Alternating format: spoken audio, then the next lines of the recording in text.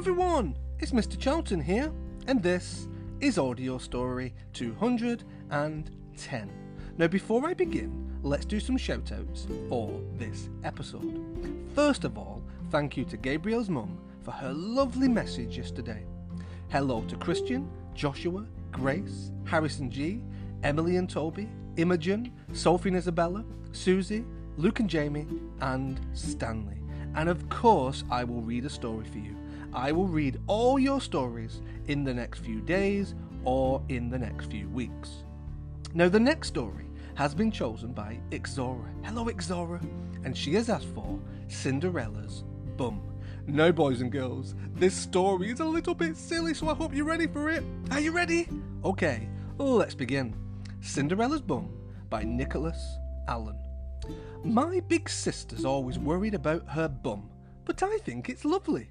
This summer, she wouldn't come swimming because her swimsuit was too tight. Oh, my bum must have grown, she moaned. So I told her, mouths are all shapes and sizes. Noses are all shapes and sizes. Boys and girls, touch your nose. Very good. And bums are all different shapes and sizes too. Big bums can be useful. For example, Santa has a big, huge bum. It's very good for crash landings. He often lands hard in the snow. Or unexpected trouble. Sometimes he burns his bottom on the fire at the bottom of the fireplace under the chimney. Crackle, crackle, crackle. Ah! Queen Victoria had a huge bum too. She ruled England for 60 years, so she needed a big bum to sit on the throne that whole time. Houdini, the famous magician, had a small bum. He could escape from anything, even a milk churn. If he had a large bum, he might not have been famous at all. Buffalo Bill, the cowboy, had a big bum to soften the bumpy ride on the horse. Yee-haw! Sometimes I wish I had a bigger bottom too. There are short bottoms. There are long bottoms. Some bottoms have trumpets in them. Posh ones have clarinets. Ooh, dirty. You can have a long nose and a short bottom, or a long bottom and a short nose. Cinderella has small feet, but a big bum. The Ugly Sisters had big feet, but small bums.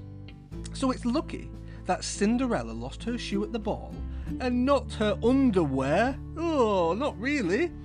If the prince had loved Snow White for her bottom, it would have been very difficult for the wicked queen to talk to the mirror. Oh, mirror, mirror on the wall, who has the largest bottom of all? But if the princess had a large bottom, she might never have felt that very famous pea that came down. So I said to my sister, oh, be proud of your bottom, it's lovely. But my big sister still wouldn't come swimming. So I finally told her, you don't need to worry about your bottom anyway. Why not? She asked. Because, I said, that swimsuit you have been trying to get into, it is mine. It is not even yours. Your bottom is not big at all. The end. Ixora, boys and girls, I hope you enjoyed this very disgusting yet very enjoyable story.